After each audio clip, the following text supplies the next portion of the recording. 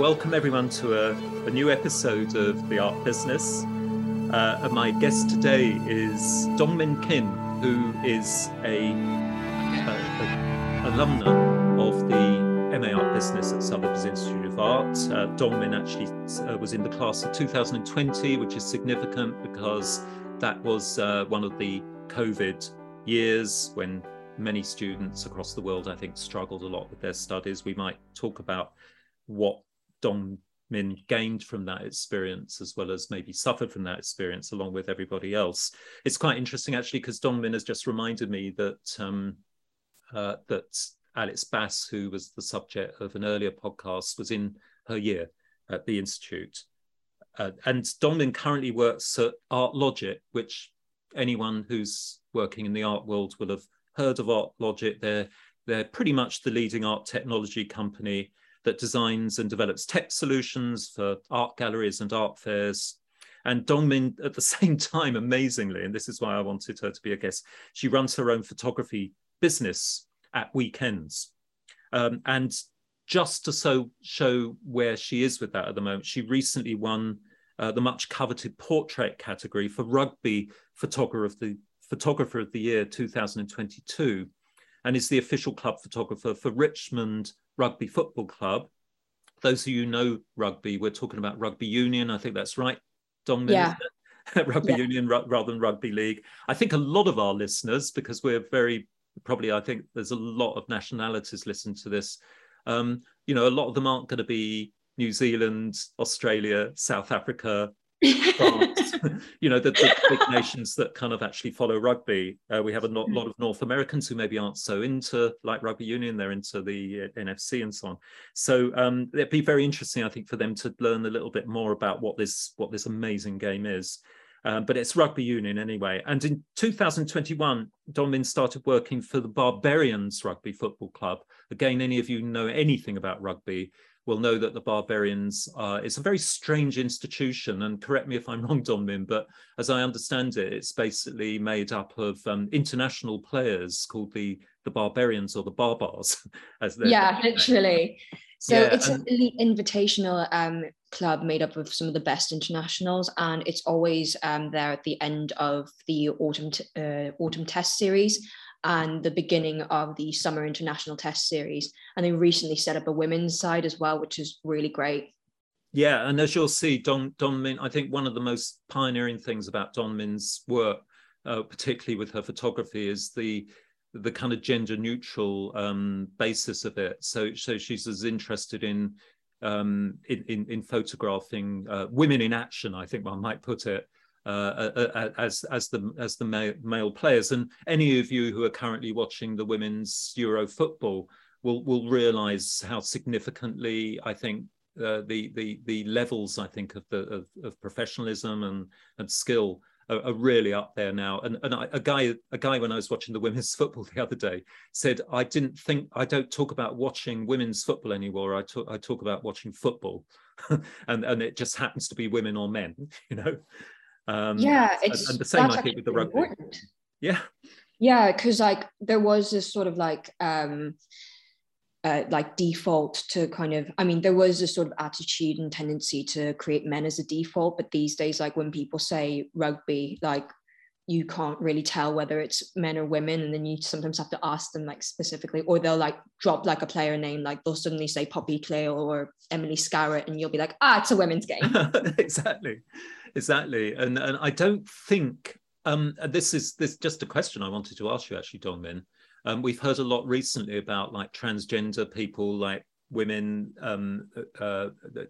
men who are transitioning to women have been banned from women's athletics, and I haven't heard that happening yet with football or rugby. Do you know if have there been any issues according to you with that yet?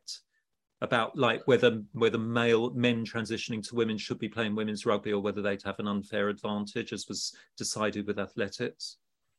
So I'm going to confess here and say I'm very ignorant about this. I don't actually know whether any rulings or laws have been passed in any of the rugby unions about this. Yeah. I don't know of any kind of famous players that, for example, in the football or the rugby that are transitional people or transgender people. So Yeah. it's just been very high profile recently with the athletics, but no doubt that will come at some point. Oh yeah, absolutely. I think it is though very telling that we don't have any trans rugby players, and it kind of goes to show that we still need to do a lot of work to try and make the game more inclusive to all the different genders out there. Yeah, exactly. It's not the end of the road in terms of equality. Once you've got women being treated equally to men, there's a lot of other issues we need to think about. And just to continue this intro, Dongmin initially began building her photography career for clients in theatre, but eventually found many similarities between the theatrical physicality, this is Dongmin's own words, of rugby. And I think if you look at her photographs online, which I will urge you to do, and we'll give you some links during the course of the podcast, you will see that what she's really interested in, the lens that she's looking through, is very exciting and catching almost these theatrical, dramatical moments at key points of the game. That seems to me one of many skills that Dongmin has in her photography, which as an art person, as an art historian, an art critic, that's what interests me in Dongmin's work. It's not just, and this is something that we'll maybe discuss later, Dongmin, to what extent, and this is true of a lot of photography, to what extent is this reportage that you're just basically trying to photograph things so that people can read in the newspapers or online the next day about what happened in the game? And to what extent do you actually see this almost like as an art form that is capturing something, almost like a portraitist is trying to catch the soul of the person, as it were? And I think your prize-winning work that we'll talk about later for the Rugby Portrait of the Year is that it really has that kind of element in it, but we'll talk about that later. And I know that you're also interested in photographing like musicals and ballets, and I think a lot of this began, and we'll talk about this later, while you were an undergraduate studying, I think, mainly German at UCL, at University College London, exactly. where you joined a lot of societies, and it wasn't basically because you wanted to be an actor or whatever, it's because you wanted to photograph, I think. So it actually started off with like, I wanted to act and produce, but first of all, like the standard of performance talent at UCL's like drama societies, musical theatre societies, and live music, they were very, very high. And I kind of realized that early on after going to watch a couple of the shows and thinking, okay, let's find a different way for me to be involved. But I actually loved producing the musicals. I loved being able to call all the shots. I loved how involved you were in almost every facet of the production. And also, I think one of the things I really enjoyed the most about being a producer was the visual elements of it, particularly when you were marketing your musical. Yeah, absolutely. So Dongmin, we're going to begin with our usual. The listeners are very, very interested, I think, in other interests of the guests. So, your favorite city? I am going to be extremely biased and talk about all the cities I've lived in. So it's a toss-up between Seoul, Munich, LA, and a bit of a wild card is Stockholm, because I've not lived there yet. But it's it's probably one of my favorite holiday destinations because you're so close to nature, and I'm also really into open water swimming, and Stockholm's like geographical infrastructure is probably the best for open people who like having city breaks but also want to swim.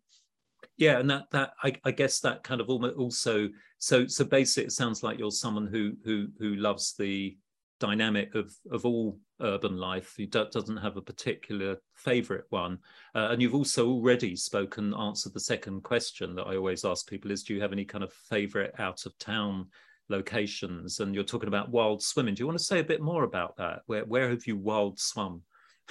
Mainly back home in Munich, because fun fact, Munich has actually one of the best standards for outdoor water hygiene, particularly for swimming. And so that's why its lakes and some of the ponds there are really, really popular, particularly in the summer and like even in the winter when people do cold water swimming. It sounds very kind of Germanic to me. My son spent a year of his King's undergraduate degree where he was studying German as well. He spent it in Berlin, but I remember he said that he and his friends went out to these places, and he talked about how kind of masochistic the Germans can be with their kind of and serious about their hiking, and it's, you know, and the wild swimming and so on. So yeah. What are any favorite buildings? Are you that into architecture? I mean, any like the stadiums that you've been to, or the concert venues, or is there any kind of particular building that you like? I absolutely loved the LA Memorial Coliseum in LA, as the name probably suggests.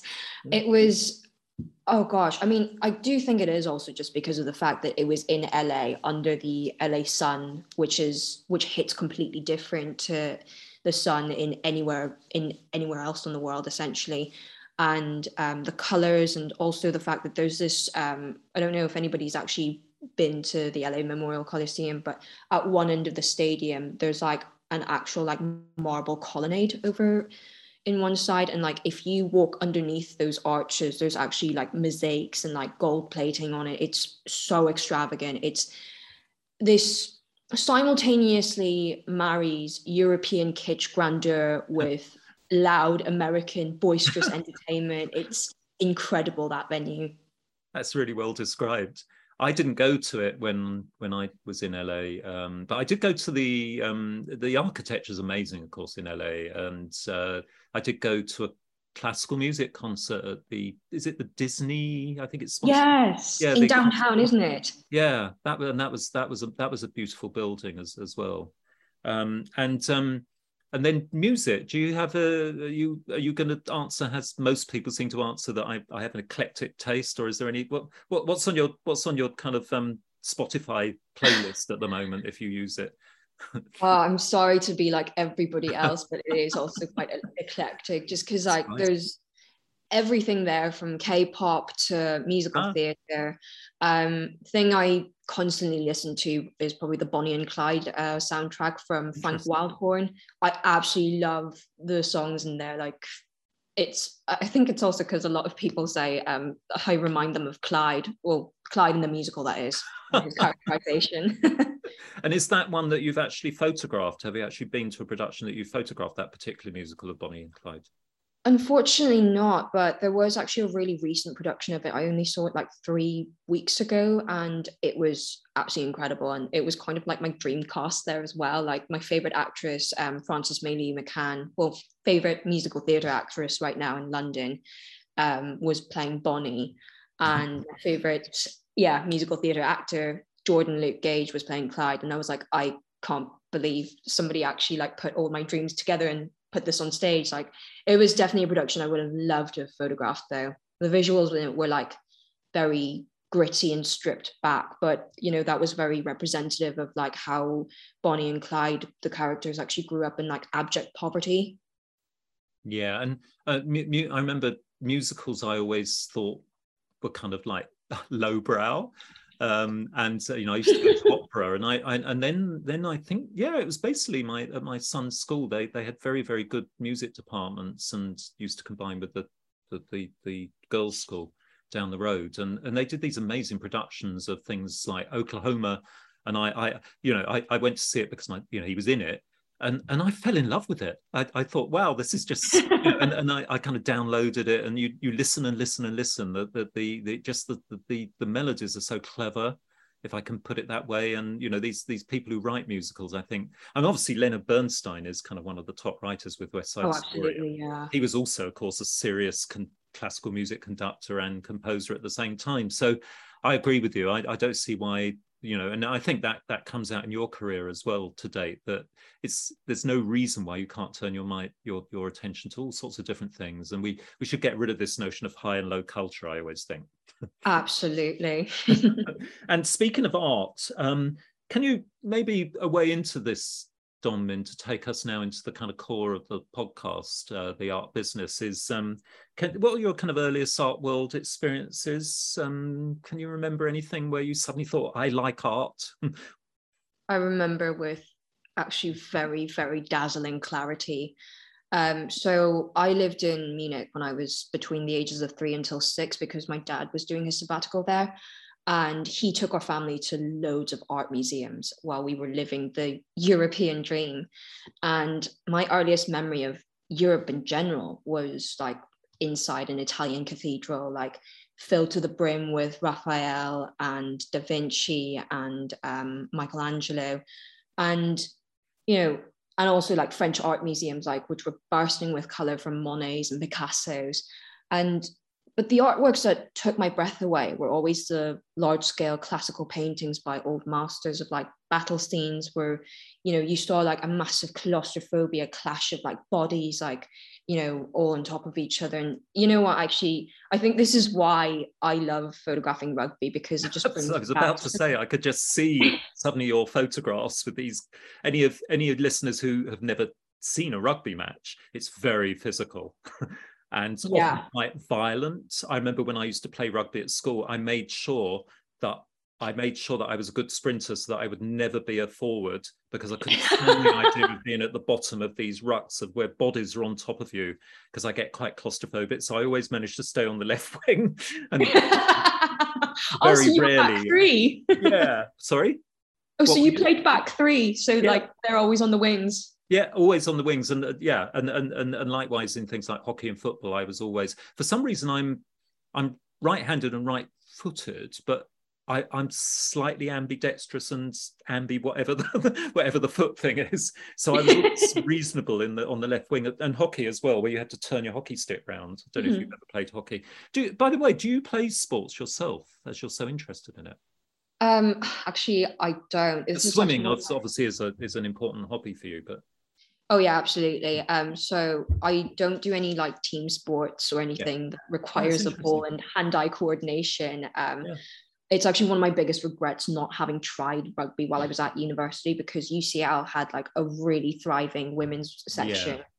And the great thing about that women's section was that it was a really huge mix between beginners and more seasoned players, like players who'd been playing since they were children. And I think, and you know, they were a really friendly bunch. I loved working with the women's, with UCL women's rugby. Yeah, I remember in the early 90s at the college I used to lecture at in classical studies. I remember suddenly realizing one of my students was a female student was a rugby player. She started saying about, you know, playing rugby, and then I'm just showing how things have changed. It seemed really weird to me, you know.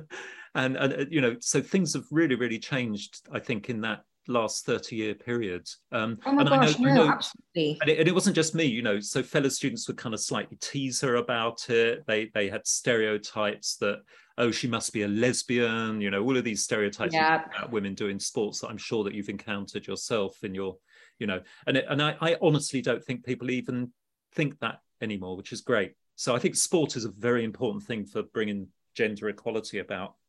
Oh, absolutely.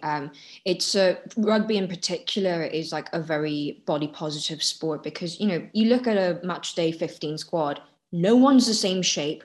You need so many different heights. You need so many different weights to play all the different, to fill out all the different positions. Like, I think that's also another thing I really enjoy photographing about it, because no two people are the same on a pitch. Like, it makes it so much more exciting having that much more variety in it. I hadn't thought about that. So the forwards are, you know, I used to make sure I didn't eat too much at school as well, because I realized that people were constantly in the touch shot. They were the forwards, because you need a lot of weight for these parts of that rugby game. Don't want to get too technical here for the listeners, but you know, by not eating, you're a fast runner, and you're not going to get so involved in a kind of you know, the more violent aspects of the game, as it were. You know what? You know what? Actually, the backs are often teased as being called cheap to feed, so you're not wrong there. Yeah, that's really funny, and also sort of cheap to buy drinks for, probably. Definitely. I don't know. Is it still quite a kind of after-match drinking culture in rugby, or because it's become more professional now, are the trainers and sports scientists, do they tend to tell people off if they drink too much? I mean, I can only speak from an elite perspective. I don't know what it's like in grassroots and students. It's probably a lot more, I'd like to hope it's a bit more lenient there. But yeah, with elite matches, you don't tend to see too much heavy drinking afterwards. Yeah, yeah. Because you just can't get up and play properly the next day. Yeah, and also like in general, you're seeing a lot more people who don't drink actually being actively involved in the game, and also the socials afterwards. So like, you know, we try to remove that element of peer pressure. Like, for example, I know a couple of Muslim friends now who are involved in rugby, and because of their faith, they don't drink alcohol. Yeah, yeah. And that I was listening to Moeen Ali, who's an England cricketer and Muslim, and he was saying it's actually the cricket culture is still actually quite boozy, and he said that you can feel quite uncomfortable. So I don't tend to go out with the team in the evenings because I know that by the time they've had a few drinks, I'm going to start feeling really uncomfortable, and that's quite a shame, I think. But I think generally in culture, you know, the non-alcoholic thing and the range of drinks that are now available. Has really improved in that. I think it's much, you know, pubs, a pub I go to, they sell out all the time of the low alcohol beer I drink. And I said, oh, I'm surprised by that. He said, you'd be surprised at how many people actually have this now. You know, so I think that's another thing that's changing in the culture. Sorry? That's really nice to hear, actually. Yeah. No, I think all of that is changing, you know, for the better, and the kind of excessive behavior is hopefully beginning to, you know, disappear. The reason I'm making a thing about that is as you say, it seems okay, but it actually divides people because people of certain faiths, or maybe they just don't like drinking, don't like the effects it has on them. But if you don't, it can really exclude you from these teams. It is a team thing, you know, which is definitely. I know that for a fact that like some places, some non-alcoholic individuals don't really like going to team socials outside of the clubhouse, like, you know, because it'll always end in alcohol. So I think that's definitely something that kind of needs to be looked into. There should definitely be more like socials that aren't revolving around alcohol or have like the opportunity for too much alcohol. At this point, we probably put most of our listeners have probably switched off and gone for sorry about that. We weren't preaching anything. It's just interesting because a lot of people, I think we're talking about things like the gender thing and the transgender thing in particular, and alcohol in society, which a lot of people, it's not cool to talk about. So hopefully that's quite interesting for people listening as well. And the next question, you kind of slightly answered this really when you talked about battle scenes in old master paintings. You know, maybe that's the way you look at the rugby matches and enjoy photographing rugby. But can you remember at any point when you started enjoying photography or had a photographic eye? Can you remember your first camera? And, you know, was that given to you by your parents, or did you get into it yourself? So as a child, I've always been much more visually inclined, whereas like my brother was always much more articulate with his words than I ever was. And like in my head, when I'm trying to express an idea or a concept or just even my own emotions, like I conjure up pictures and visual concepts and shapes as opposed to words. And something about photography as a medium and its accessibility and its concise effectuality really clicked with me. And so a little context, because I've lived and moved around in South Korea, Germany, and then Northern Ireland, but all before I was 7 years old. And, you know, as a child that young, having 3 very different languages like buzzing around your head, it can really confuse you. So I think I was just always more visually inclined as a kid. And I think something about cameras really fascinated me because they just captured this like one moment in your life and it's there forever kind of. And I think I was just so mesmerized by the whole technology of it, and also kind of used photographs when I was really little to kind of understand people better. Yeah, and of course, photography is very, very different as when you were being brought up. You know, when I was a kid, I remember my first camera was this little thing called a Brownie, which is a little box camera that has a little roll of film in it. And I was so excited because my dad gave. Sorry, yeah, no, adorable. I think I've even got some early photographs of me holding with this little strap around my head with this little box camera in front of me. But that's what they were like. You know, it was before you actually had the typical sort of camera that we still see today. It hasn't actually changed that much, the actual camera body, it seems to me. But obviously what has changed, and when I was doing my PhD in Pompeii, photographing the wall paintings in the ancient Roman city, I was using color transparencies. You know, there's no such thing as digital then. And I can't tell listeners how difficult that is, because you don't know whether these things are exposed properly until you actually get them developed and they come back for the laboratory. And quite often I'd have to go back into these ancient houses and ruins and retake photographs because it somehow hadn't exposed properly, you know. And I think digital photography has so revolutionized, you know, the photography for us all. Would you like to say a little bit more about what types of camera and what types of photography, or at what point did you start? You know, was it when you went to UCL that you started seriously photographing? Do you want to talk more about your experience at UCL then?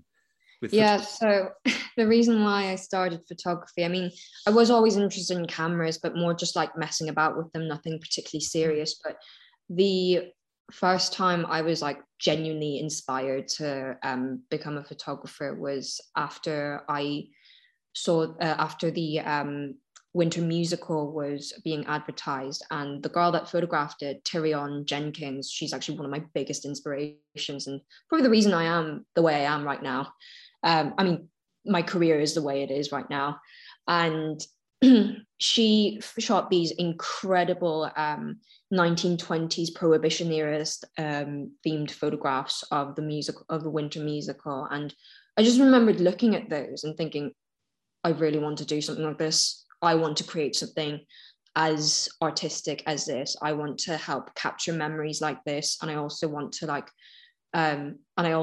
help advertise musicals like this. And I think that was also where I really caught the musical theatre bug.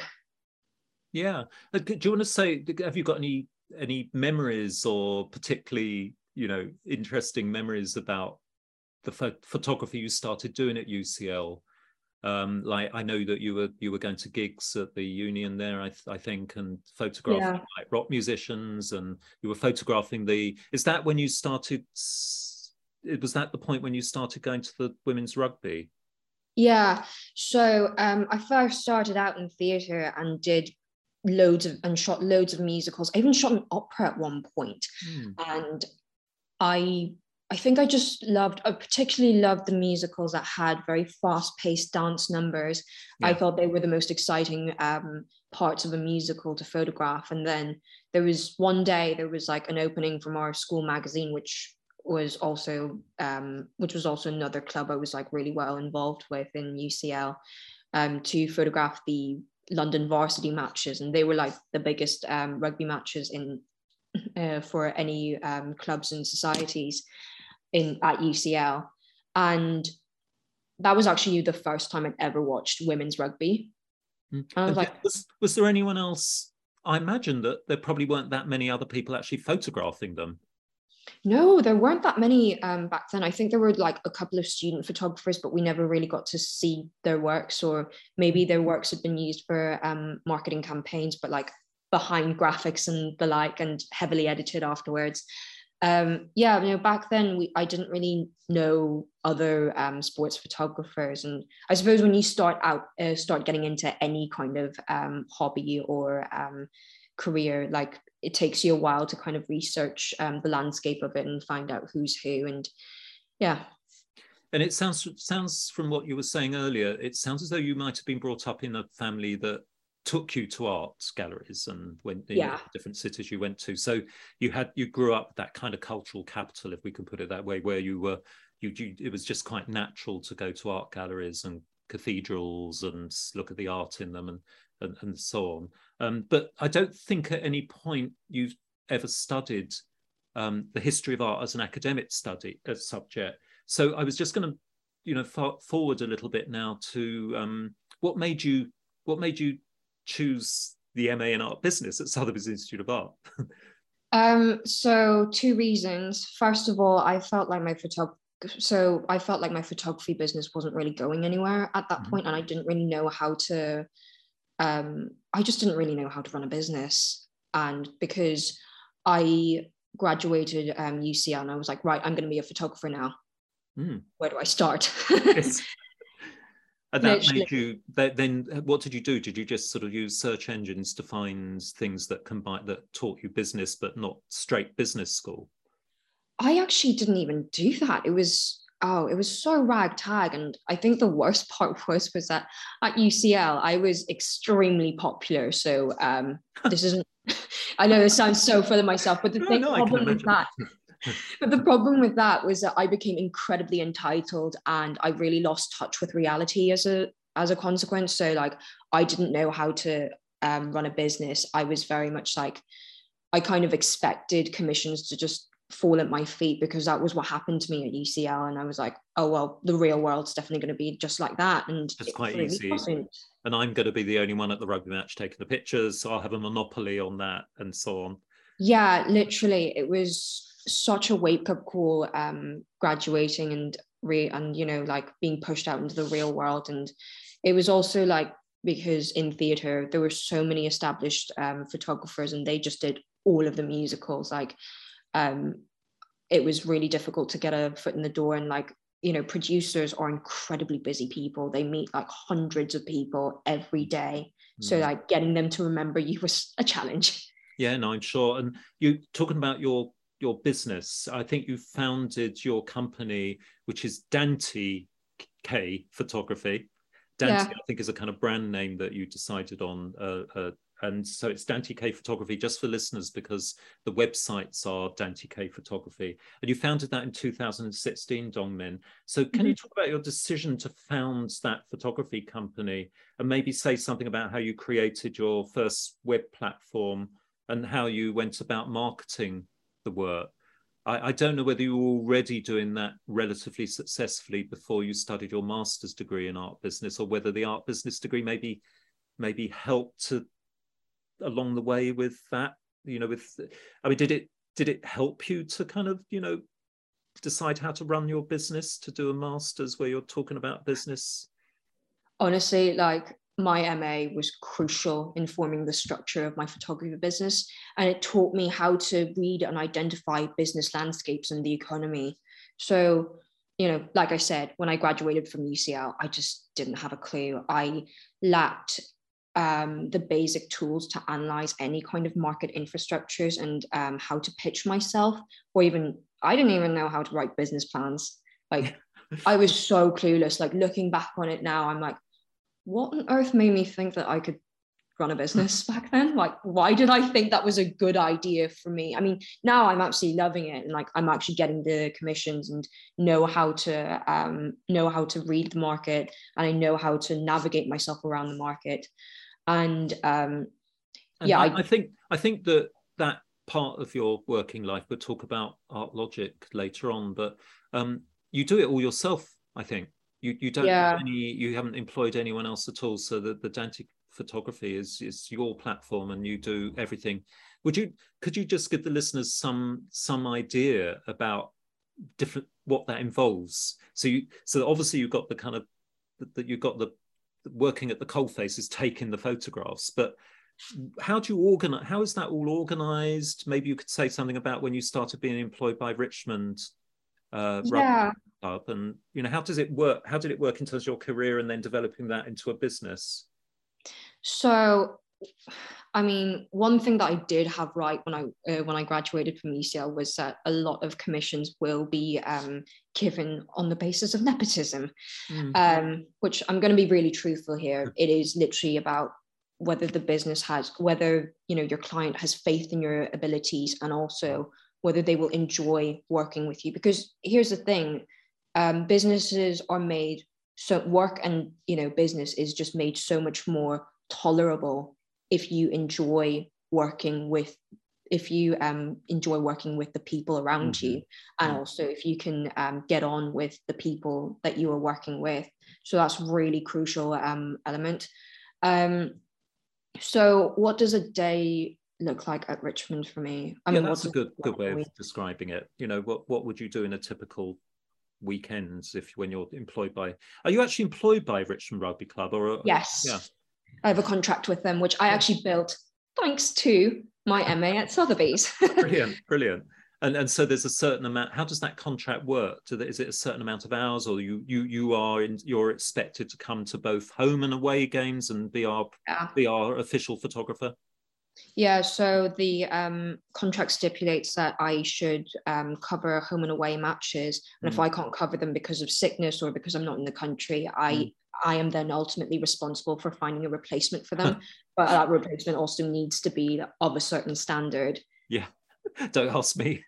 much as though I'd like to go to the matches.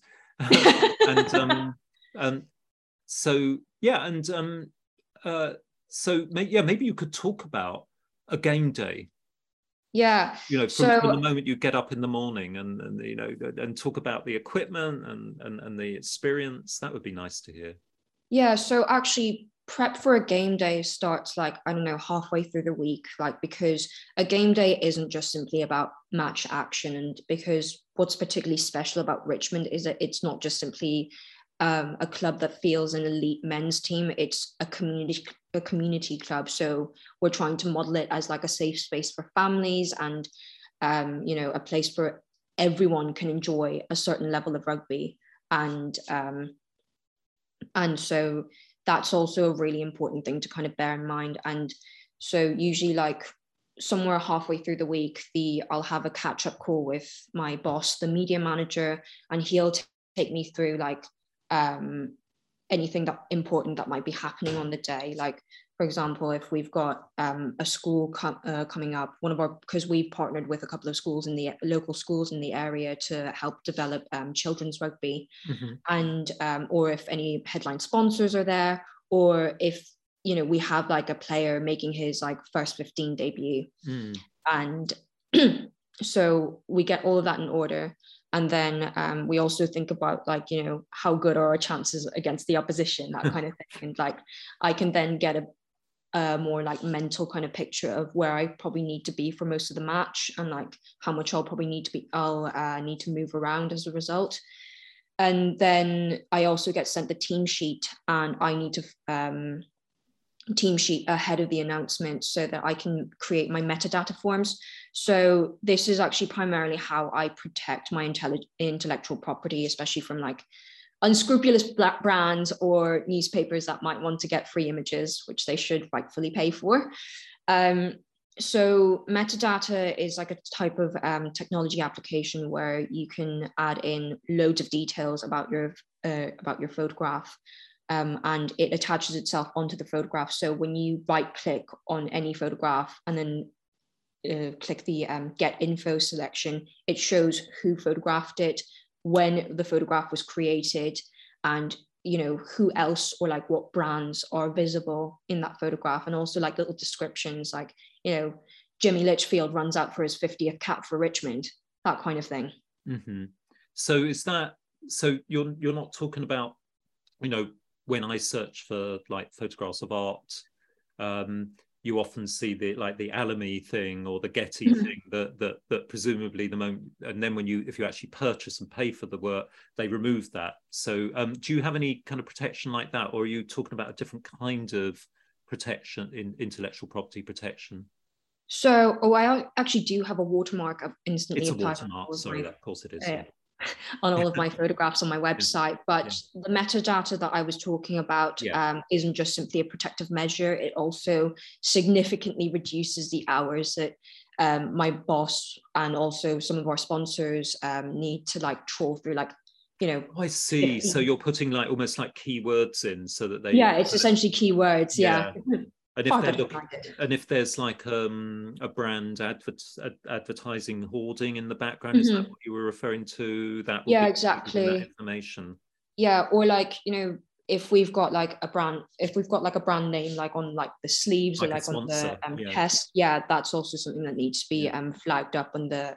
That's also something that needs to be flagged up in metadata. And, when my boss is doing Instagram call outs or doing specific marketing posts, he can just simply search for the specific brand or the player, and hey presto, his job is done. So that's all within the same database as the images themselves. So these people would your media manager could simply go into your database and make searches, and they'll find both the images and the metadata. Yeah, so the metadata is all like attached to it, and like the great thing about my website's format is that when you open one of the photographs, you can see all the captions, and then you can also like open up the menu to see more information, and like all my metadata that I've input into it is shown there. And what would that include? Information about, do you still use things like shutter speed and, that people used to, and focal length, all these kind of, the technical things that the type of camera you're using? I mean, are you allowed on this kind of podcast to talk about brand names of cameras and equipment that you use? Oh yeah, absolutely. So what's your favorite? Do you have one camera or with lots of lenses, or do you have several? Could you talk about the equipment you use? So I'm actually quite behind in terms of how much equipment I have, because most standard sports photographers will have 2 bodies minimum, and they'll carry with them, like, I'd say minimum 3 different lenses. So for me, to cover a typical match day at Richmond, I would need 2 lenses. So I would have what I like to call my God lens, the 24 to 70 millimeter. It's amazing because it's really good for landscape photography and portraiture, and it can cover such a huge variety of subjects in so many different levels of intimacy, as I like to call it. And is that quite a recent development? Because certainly we didn't have lenses like that when I used to take photographs. You'd either have like a telephoto lens or a wide angle lens for landscapes and things, or a portrait lens. And is this something that does all of that? Everything except for the telephoto bit, because the zoom's only up to 70 millimeters. Sure. But like, depending on how close the players are, you could get lucky. Yeah. And do you just use one body, or do you have 2 bodies? I just have the one body, unfortunately. I do desperately need 2 bodies though. Why would you need 2 bodies? Because I can understand when everything was analog, I would actually take 2 cameras, and I'd have transparency film, and I'd have what's the word? The film that you make photographs from. 2 types of film where you'd need 2 bodies for that. Whereas now with digital, why would you need 2 bodies? So when thinking of it on the perspective of a rugby match, for example, when a player is about to run in from yonder down the wing where you tend to hide, that's a good 80 meters covered. And, as the player gets closer and closer, sometimes when I'm on my telephoto lens, it's zooming in way too intimately onto his face. Whereas, when, you've got a really fast paced motion like that happening on you, I personally want to get the whole body in. So that's when I would need to switch lenses, and then get the try that he's scoring. And the thing is, with me, I don't just simply want to get a player scoring a try. I want to get like everything that's happening around him. Like, a lot of the time there'll be like players celebrating in the background. You'll get, photos of the crowd going wild as well. And you also want some contextual information, because, for example, we have some branding on the rugby posts. So you want to get that involved, because that's incredible advertisement for the brands. Like, hi, we help people score tries. Yeah, for the sponsors and so yeah, on. exactly. Yeah. Do you remember talking about a telephoto lens it's too intimate, it will just only like pick out, say, the face of the player, but you want everything. That's what makes your photography so distinctive. I think that you've got this incredible sense of theatre with not just the key player, but other people who are involved in their responses and so on. Did you ever see the talking about kind of like art and film and photography? Do you remember the what was it, Philippe Perreno and Douglas Gordon's Zidane, the footballer's art video, where they basically photographed Zidane, the footballer, for a whole match, but the lens only ever looked at Zidane for the whole 90 minutes. Didn't look at any other players. Oh my gosh, I didn't hear about this. You can actually get it as a DVD, and I know it quite well because the person who the patron of the work who commissioned it was Patricia Sandretto, the great Italian art collector that you might remember. We visited her in Torino. Yeah, we did. Fondazione. So and I remember she was showing that film once when I took the students there, and it's a remarkable film. But I've been to like the cinema to see it, and there were all these football fans came in thinking it was going to be like a football film, and they all walked out. They all walked out after about 20 minutes because literally the camera is just on him the whole time. It's really, and it's quite frustrating on one level, but it's an amazing work of art on another. I was just mentioning that because it almost seems to be the opposite and a kind of arty thing to do as to what you're doing, which is equally artistic, but you're interested in that broader landscape of what's going on around the player. Yeah, I used to not really be like that, but actually, so little confession I do need to make. When you said, oh, you do everything on your own in my business, technically yes, but I did have significant help on how to build the structures up from my mentor, Ben Lumley, who's actually the photographer for England Netball, and he's completed a couple of commissions for England Rugby as well. All right. And yeah, he's off to the Commonwealth Games next week, actually. Yeah, no, I mean, I'm sure there's a kind of at least a small network of you that kind of, you know, exchange ideas and so on in different kinds of sport photography. Oh yeah, definitely.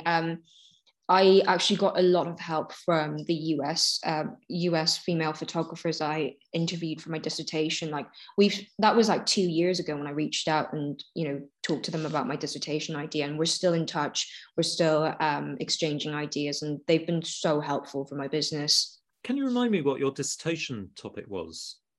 So it was, oh gosh, what was the actual name of it? But it was did you do the practice-based one where you create your own business plan? Oh no, so mine was the sports photography market for emerging and mid-level photographers in England, in English rugby and US college sports. That's right. Who supervised that? Melanie Fash. Melanie, who's now, who's no longer works with us. But yeah, no, I remember that she used to talk about how interesting it was, you know, and how different it was. Really? Yeah, she was so helpful, and she actually did some like extra reading around it, which I really rate. And that was also another thing that I really enjoyed about Sotheby's, was how open-minded the lecturers were to, and the professors were to, you know, new ideas and wanting to read around them. I think we have to be, because it's, you know, it's an emerge. If it's an academic discipline, it's emerging. It's not an accepted, established academic discipline. And also our students are coming, like yourself, with all sorts of different interests of their own, as you will remember from your fellow students. So we have to kind of be pretty knowledgeable about everything, I guess. Yeah, what I was going to ask is, if we're talking about your photography, is all of your work only ever exhibited online, or have you ever exhibited in a physical space, i.e. with prints on the wall, as it were? So most of it is online, and I'd say Instagram is currently my best platform, the best platform for my work, because the response and engagement rate is the highest on it. Yes. And like, for example, I've had people I've never met sharing my work on the app, where like I happen to like see them out and about, and they actually yell my Instagram handle at me, and I'm like, oh my God, you actually know who I am. Yeah. That being said, though, I have exhibited publicly a couple of times, and thanks to Rugby Photographer of the Year, which is actually in the second year running. The first year running, I was just a finalist, but I still got to, I was still included in the exhibition at the Rugby Museum in Twickenham Stadium. Fantastic. So it's happened twice. And on a bit of a rogue note, like I also work for print publications like Rugby World magazine and the Rugby Journal. And I suppose that's another form of exhibiting works in like a physical space, essentially, because you're working. What about Vogue magazine showed some of your photographs? Do you want to talk about how they approached you and what photographs were selected?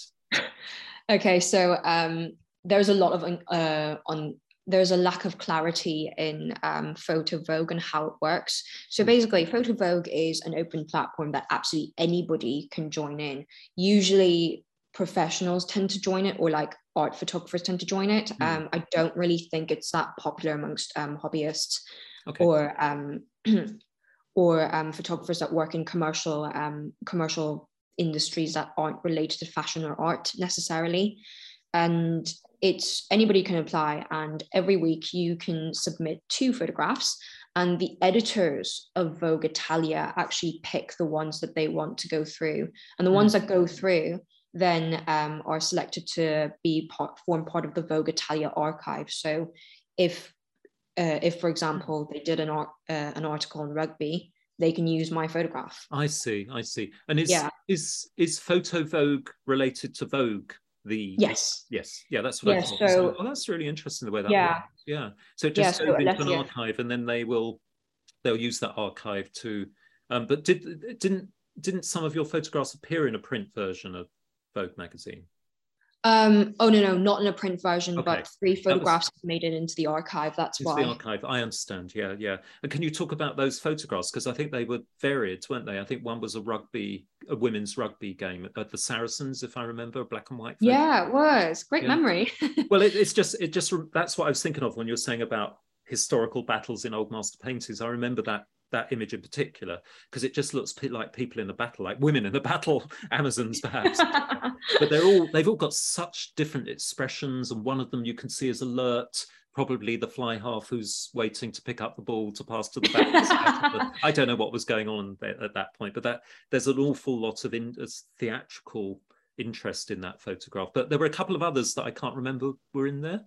So the first shot was actually the first one I got, and you know what, little confession, it took me a year and 9 months, I think it was, to finally get a shot approved in Vogue. And I was uploading every week. Yes, so keep trying. Literally, yeah, keep trying, guys. Key advice there. So that first photograph was actually of me lying in this room here right now underneath my Jive, and all you can kind of see. Oh, that's right. That was the kind of weird kind of arty COVID photo inside your room with a blanket over you. Yeah, and you can see my hair, and you can see my feet, my hands. I didn't realize that was you actually. Well, I couldn't really have any other models in my house. Did you just do a remote click? Yeah. Oh, I did it on self-timer. Self-timer. I had 10 seconds to arrange myself under my duvet, and that was it. Actually, that's something that's disappeared in like smartphone photography. People use selfie sticks and things, but you don't often see the self-timer anymore, do you? It depends. I haven't seen anyone for a long time using a self-timer with their smartphone. It depends. No, I actually haven't seen them either. I haven't. Obviously, with your kind of camera, they're still incredibly useful. I guess the problem with the self-timer with this mobile phone is by the time you get back to the mobile phone, it's going to have been nicked. Oh yeah, totally. You don't want to risk that. What I was going to say is, talking about your style, if I can talk about that. I mean, as I said, from my art, putting my art head on, as it were, you have a definite kind of artistic style of your own in your photographs, and I noticed particularly what seems to be an interest in lighting, including floodlit rugby. You do quite a lot of that, and evening rock gigs where there's a lot of what in art historical terms we call chiaroscuro, the Italian term for light and shade, made most famous, I guess, by Caravaggio's paintings. So it's very dramatic and theatrical. Caravaggio, we knew, used a lot of theatre effects of lighting and posing of his subjects to get that theatrical effect. But also an image that might be maybe a more traditional art historical interest that you have in that kind of light and shade. But I was just going to move on to one of your Instagrammed images that people listening to this, they look at. I'll put your Instagram handle on the written information when we publish this, so they can look it up. But there's an amazing image of James Cain in playing for Richmond Rugby, which you state on the Instagram, and the caption is inspired by Leonardo da Vinci's famous Vitruvian Man, which, just to remind listeners, that's the very famous art historical image of the bearded naked man inside a circle with his arms stretched diagonally, showing that the human being is Platonic. It's centered on the Platonic circle and square. But it also, that image, if you look at it, is amazing because it also reminds me of futurism, like early 20th century developments such as Marcel Duchamp's Nude Descending a Staircase, where he almost has this kind of that one shot camera, multiple shot camera effect. So how did you do that photograph? What techniques were you using? Maybe they're easier than they look. So the actual like process is, I mean, not the process, sorry. So the actual like technique of it is like quite simple in that you can there's a selection on there's an option inside your camera where you can set it to multi-exposure. So so it stacks 3 images on top of each other. Well, you can choose like I think up to like 15 images on top of each other. Yeah. But for that one, I just wanted to do 3, and pardon me. No, and go and get a glass of water if you want. I think I'm okay. I think it's subsided now. Yeah, there's a lot of pollution in this. You know, we're about to have this heat wave, and there's a lot of pollution. Oh God, yeah. Yeah. So so the camera kind of did the work in terms of like putting all the photos on top of each other. But the thing is you have to keep your hand so still. And the subject can't move too much, as in like Kano couldn't move forward or like move sideways too much, otherwise like he'd be off center. But it was just like pure luck that he managed to like stay so still just to execute that one kick.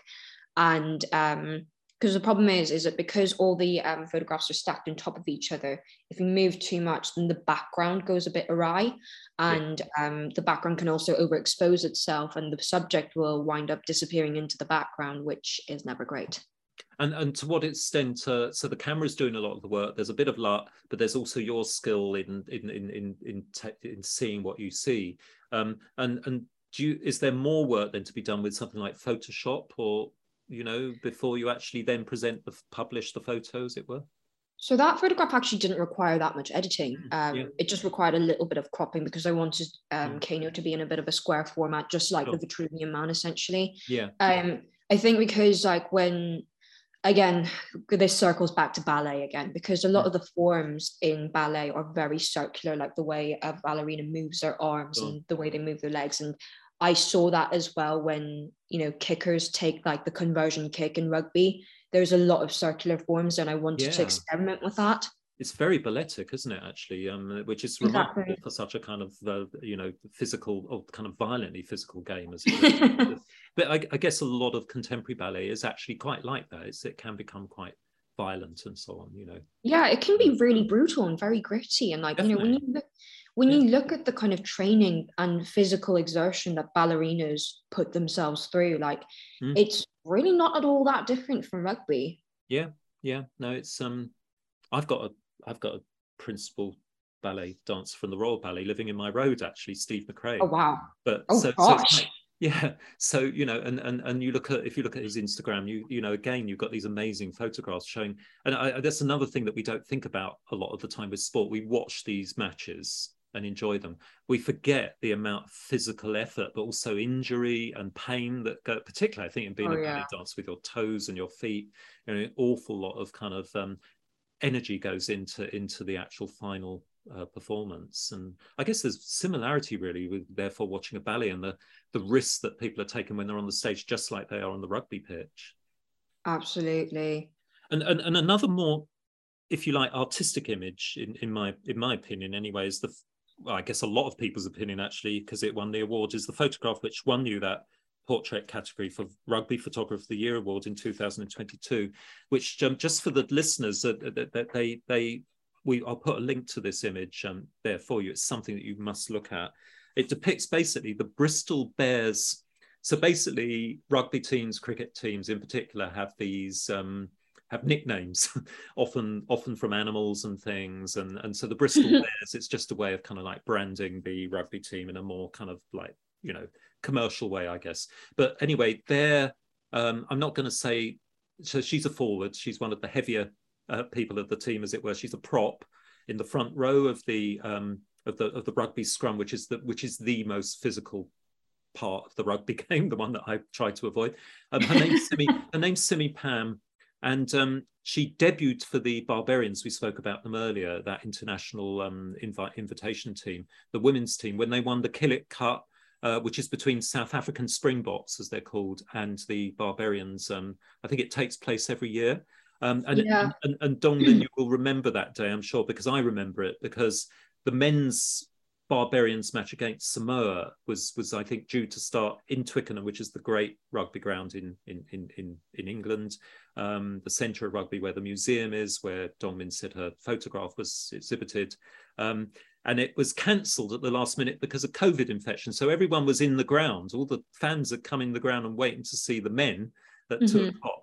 And it was cancelled at the last minute, as I understand it. And the women's match, which Simi Pan was playing in for the women's Barbarians against the South African women, was due to follow the men's. But it was brought forward because they cancelled the men's match. So arguably it kind of had a much larger, or potentially had a much larger crowd, because I suspect a lot of the crowd, having watched the men's match, would have probably left before the women's match. But maybe you could say more about that. Would they have left, or, you know, was that an opportunity for these women? And then we'll come on to the photograph. Yeah, so I would say, like, traditionally when, like, in double headers, when a women's match follows the men's match, like, people do tend to go home. And also it is, you know, like, it's an 80-minute long, I mean, rugby matches last 80 minutes. Like, it's a long affair. It's like a big day out. With an interval as well. Yeah, exactly. And and some most people do tend to just be there just for the men's. But I'd say, like, that was actually one of the best platforms for women's rugby to then grow their audience, and also not convince necessarily, but show the fans of the men's game that the women's game is just as entertaining. It has just as impressive a level of physicality to it as the men's game, and it's definitely worth watching for. Because the crowd numbers, I think, for the women's game were 29,500, which is like half the capacity of Twickenham, if I remember, which is about 70,000. So were there 70,000 people in there and half of them left when they realised the men's game? Or were there only, because it was it coming out of COVID, that match? Yeah, so that was actually the first like international series that was open to public after lockdown. But it was also around that really weird time when Omicron was starting to, like, rear its ugly head. And so I think they didn't actually lose that many fans from that cancellation. So they pretty much stayed in there and enjoyed the women's game, which the Barbarians won. I think Simi actually scored a try. I watched some of the highlights the other day, actually, and but they won it by a lot. I think they won it quite. Yeah, I think another reason for that is because South Africa currently don't have a professionalized setup. They actually lack an elite domestic league, unlike here in the UK, where we've got an elite domestic league, and in the US they have an elite sevens domestic league. So the abbreviated version of rugby union that's usually played in the summer for our listeners. And the Barbarians was actually made up of, like, quite a few England internationals, Welsh internationals, and US internationals, all of whom have been supported by an elite setup, whereas South Africa isn't. So that's also a really big reason for the difference in scoreline. Would you say that the United Kingdom is pretty much up front in terms of professionalising women's sports? I mean, it always feels like that to me. When you hear about other nationalities, it looks as though the British are actually, that's one thing that they're pretty good at, is bringing the women's game and making it more professional and serious as a spectacle. So I actually don't know in terms of other sports. I just know with rugby that we're really good with that, because England women were the first nation to have professionalized contracts, and now Wales and Scotland have followed suit. Italy is also following suit as well. So, like, that's great news for the women's Six Nations. So yeah, just I'd say the UK as a whole is probably quite far ahead in rugby, at least. Yeah. Because in football, of course, you've got, this is interesting as well, that you've got in the women's football, when it's the World Cup, it was the United States women's team that won. And we don't think of the United States as being such a big thing with men's football. So that's also very, very interesting that is being kind of promoted in a big way in the United States as well. Yeah, no, like Angel City FC the LA women's team is so popular, and and you know, the standard of the football game, like I've watched a couple of highlights, is meant to be unreal for it. Yeah, and coming back to your photograph anyway, so the photograph that won Dongmin that portrait photographer of rugby of the year, it shows Simi Pam, sorry, the rugby player standing alone. It's an amazing photograph. She's standing alone on the touchline on the edge of the pitch at Twickenham, in a now empty Twickenham Stadium. There's no longer a crowd there, holding the Silver Killick Cup by its lip in her left hand. It's almost like she's holding a child's hand. The image is surprising because of the lack of fans or fellow players in what is meant to be a moment of celebration, I guess. So it's a non-orthodox view of celebration. I think it's further enhanced on Min by being seen from behind. So Simi's gaze is totally hidden. We can't see her face at all, just her amazingly physically fit, muscular body. Can you talk more about how that image came about? Was it posed? Did Simi like it? And why did it win the prize, according to the judges? So, you know what? I'm not even sure where the inspiration for that came from. Like, it all just made sense visually for me just in that one moment, because Simi and I were actually talking on the pitch at that point, and she was actually standing in front of the iconic English Tudor rose, which you can see at her feet in the photograph. Oh. And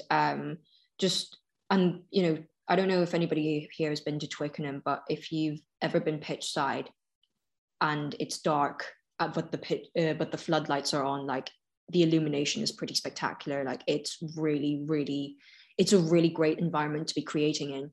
And so with like all of that put together, and I just was like, this would make a great photograph. But the fun thing was that Simi was actually facing me at that point. And she was holding the cup, and I told her, can you turn around and look into the lights? And that was literally it. That was how I took that moment. And what else was there? Well, did she like it? Yeah, she loved it. She absolutely loved it. Like she just loves having any excuse to share it on social media again. And she was absolutely thrilled for me when I won the category with that photograph. And yeah, and of course it's good for her as well that you won it. I mean, that's another thing about when a famous artist in art history paints a portrait of a famous person, they're borrowing from one another's fame. Yeah, I'd like to hope so. I feel like it's definitely me benefiting off of Simi much more though. Well, I'm sure she feels the same way. And before we talk about Artlogic at the end of the podcast, Dongmin, most people wouldn't associate the art world that you and I have been involved in, you know, particularly in your time at Sotheby's Institute. They wouldn't associate the art world with something like rugby.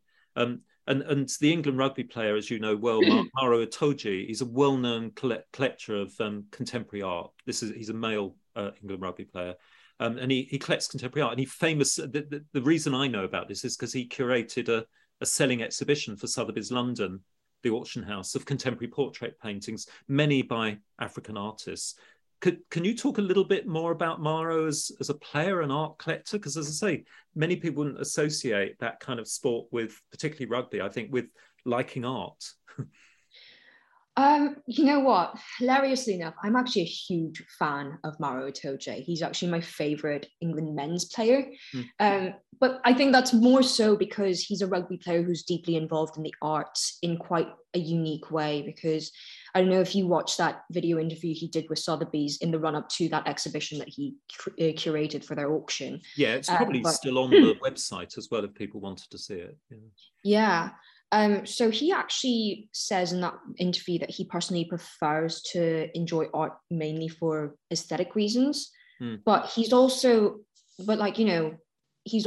acutely aware of how movements in the art world and developments in the art world can help elevate like social justice causes in a really pragmatic, really powerful and effectual way. And he's done just that because he's very passionate about gaining more equity for Black individuals across all different cultural sectors, not just simply rugby. And it's actually funny because that's exactly how my dad and I primarily enjoy art, and in a way, it makes art so much more accessible.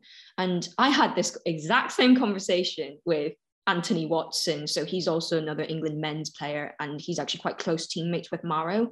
So Anthony actually said that he always felt like he couldn't enjoy art because he wasn't really allowed to, because when he was like faced with a work of art, he doesn't really know where to begin essentially, because he's like, am I supposed to understand this? Am I supposed to be educated by this? Like, what am I supposed to be feeling right now? Essentially, he didn't really have the same sort of attitude, like, well, not attitude, but he didn't seem to kind of realize that he could just do what Maro does, which is, look at the work and enjoy it for what it is. I think it's a little bit like going to the opera, that there is this shield that, for whatever reason, has been built, and a lot of people think, oh, I've got to be educated, or I've got to really understand it, and therefore that kind of, they don't like it because they think it's kind of something above them. It's a strange sound when you first go to the opera, and I think that's true about a lot of contemporary art. Probably I think one, and we've talked about this in the course of the Institute. In the 90s, contemporary art was very difficult, or before the 90s, one might say. And one of the big changes, I think, in contemporary art in the new millennium has been the YBAs, Damien Hirst, and people like Tracy Emin, Damien Hirst, that are really making art a lot more accessible. It's quite poppy, it's easy to look at, it's fun a lot of the time, but at the same time, I think it's deeply serious, beneath that surface. So I think it has become like an easier thing and a less elitist thing in some ways, but as you know, it's still obviously highly elitist in other ways, especially because of the kind of prices people are spending on every day, really, on online auctions of contemporary art, Sotheby's, Christie's, Phillips Bonhams, and so on. And anyway, DONGMIN, you're still working in the art world. I think you got a job with Artlogic earlier in the year. Do you want to tell us more about how you got that and what that entails, and how that might work with your other job, your weekend job of photographing rugby in the future? Hold that thought just for 1 second. I just need to let my dog out. No, do.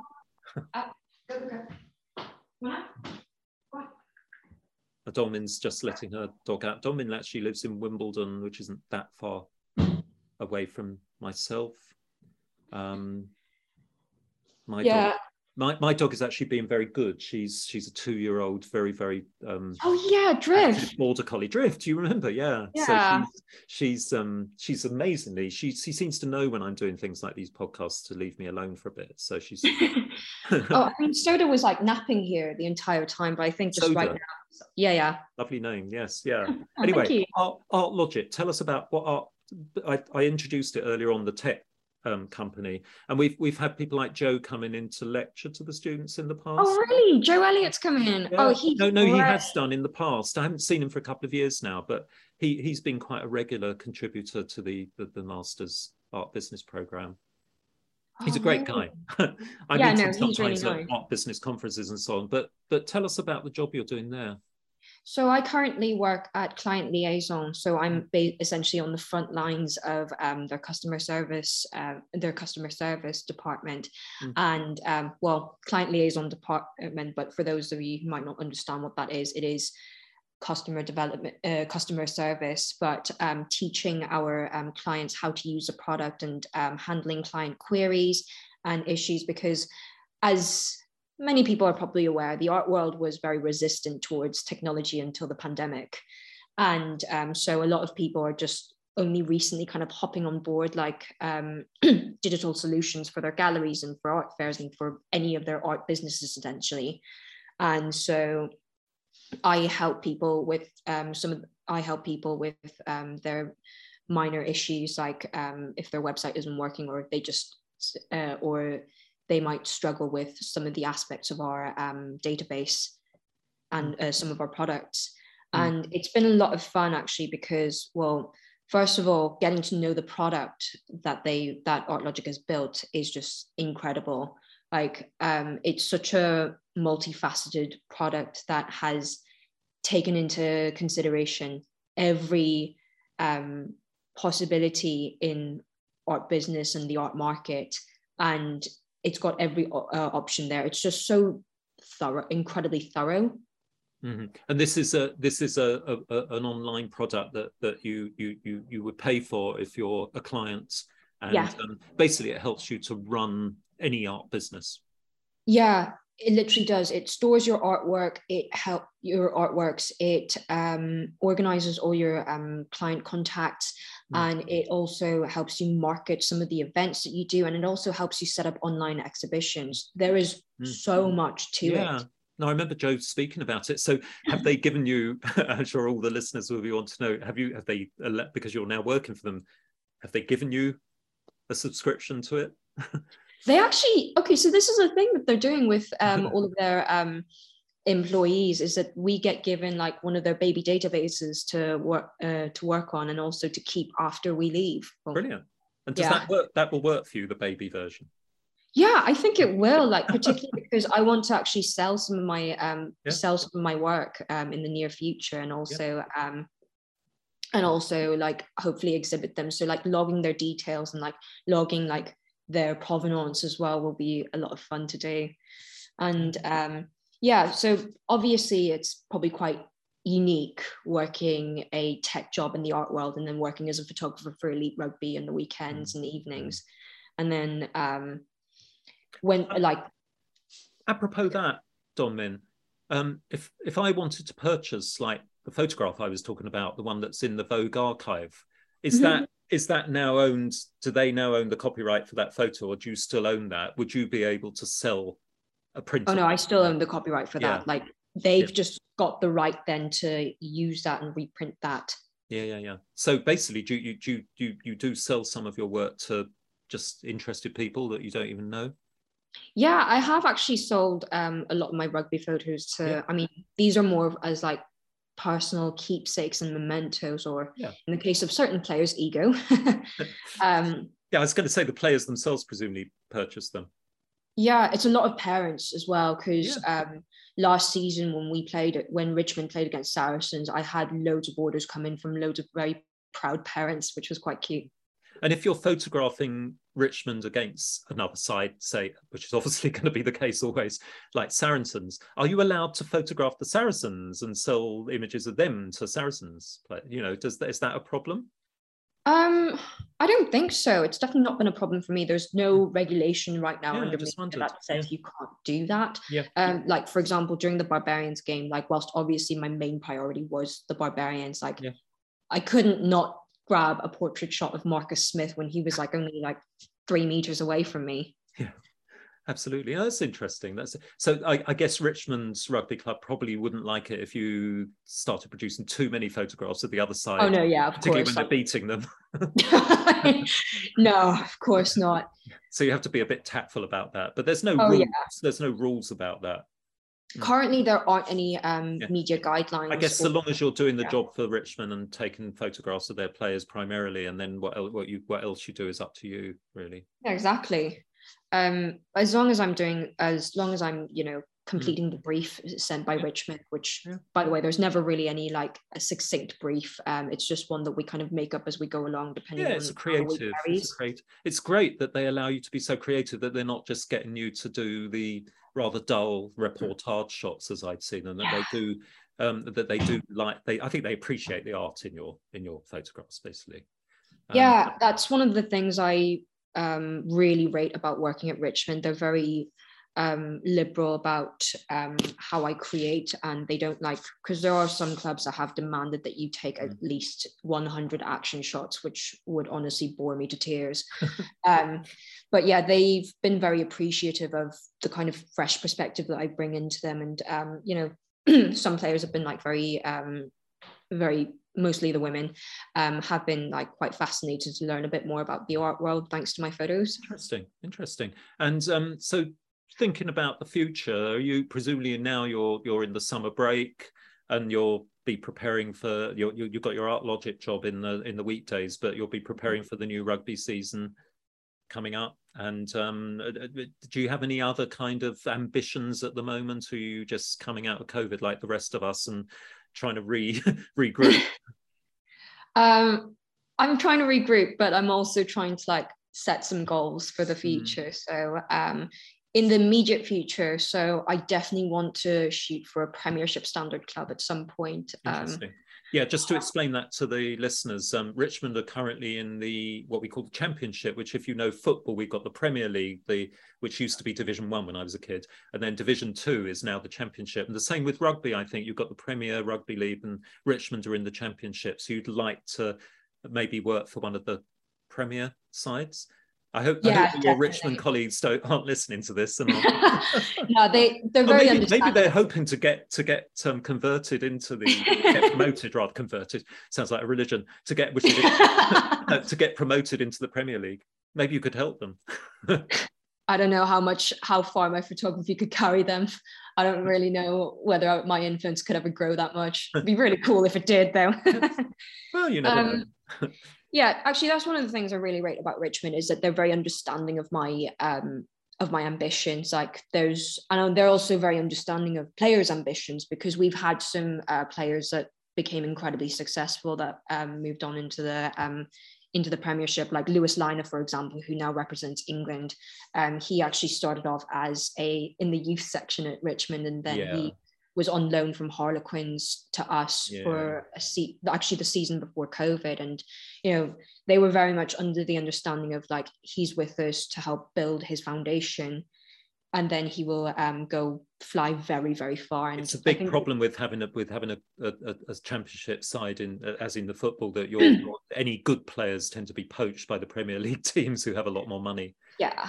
Oh yeah, absolutely. But then you'd be surprised, because like at Richmond, there's just something about the club being a really nice, safe family space, like I said so before. And we've had some players actually turn down Premiership contracts, like Will Warden, for example, who was one of our captains. Like, he got scouted multiple times by different Prem clubs, and he's never once taken up any of their offers. So they always get these players through and through, and I'm never going to leave, United. I'm Leeds born and bred. You get that kind of.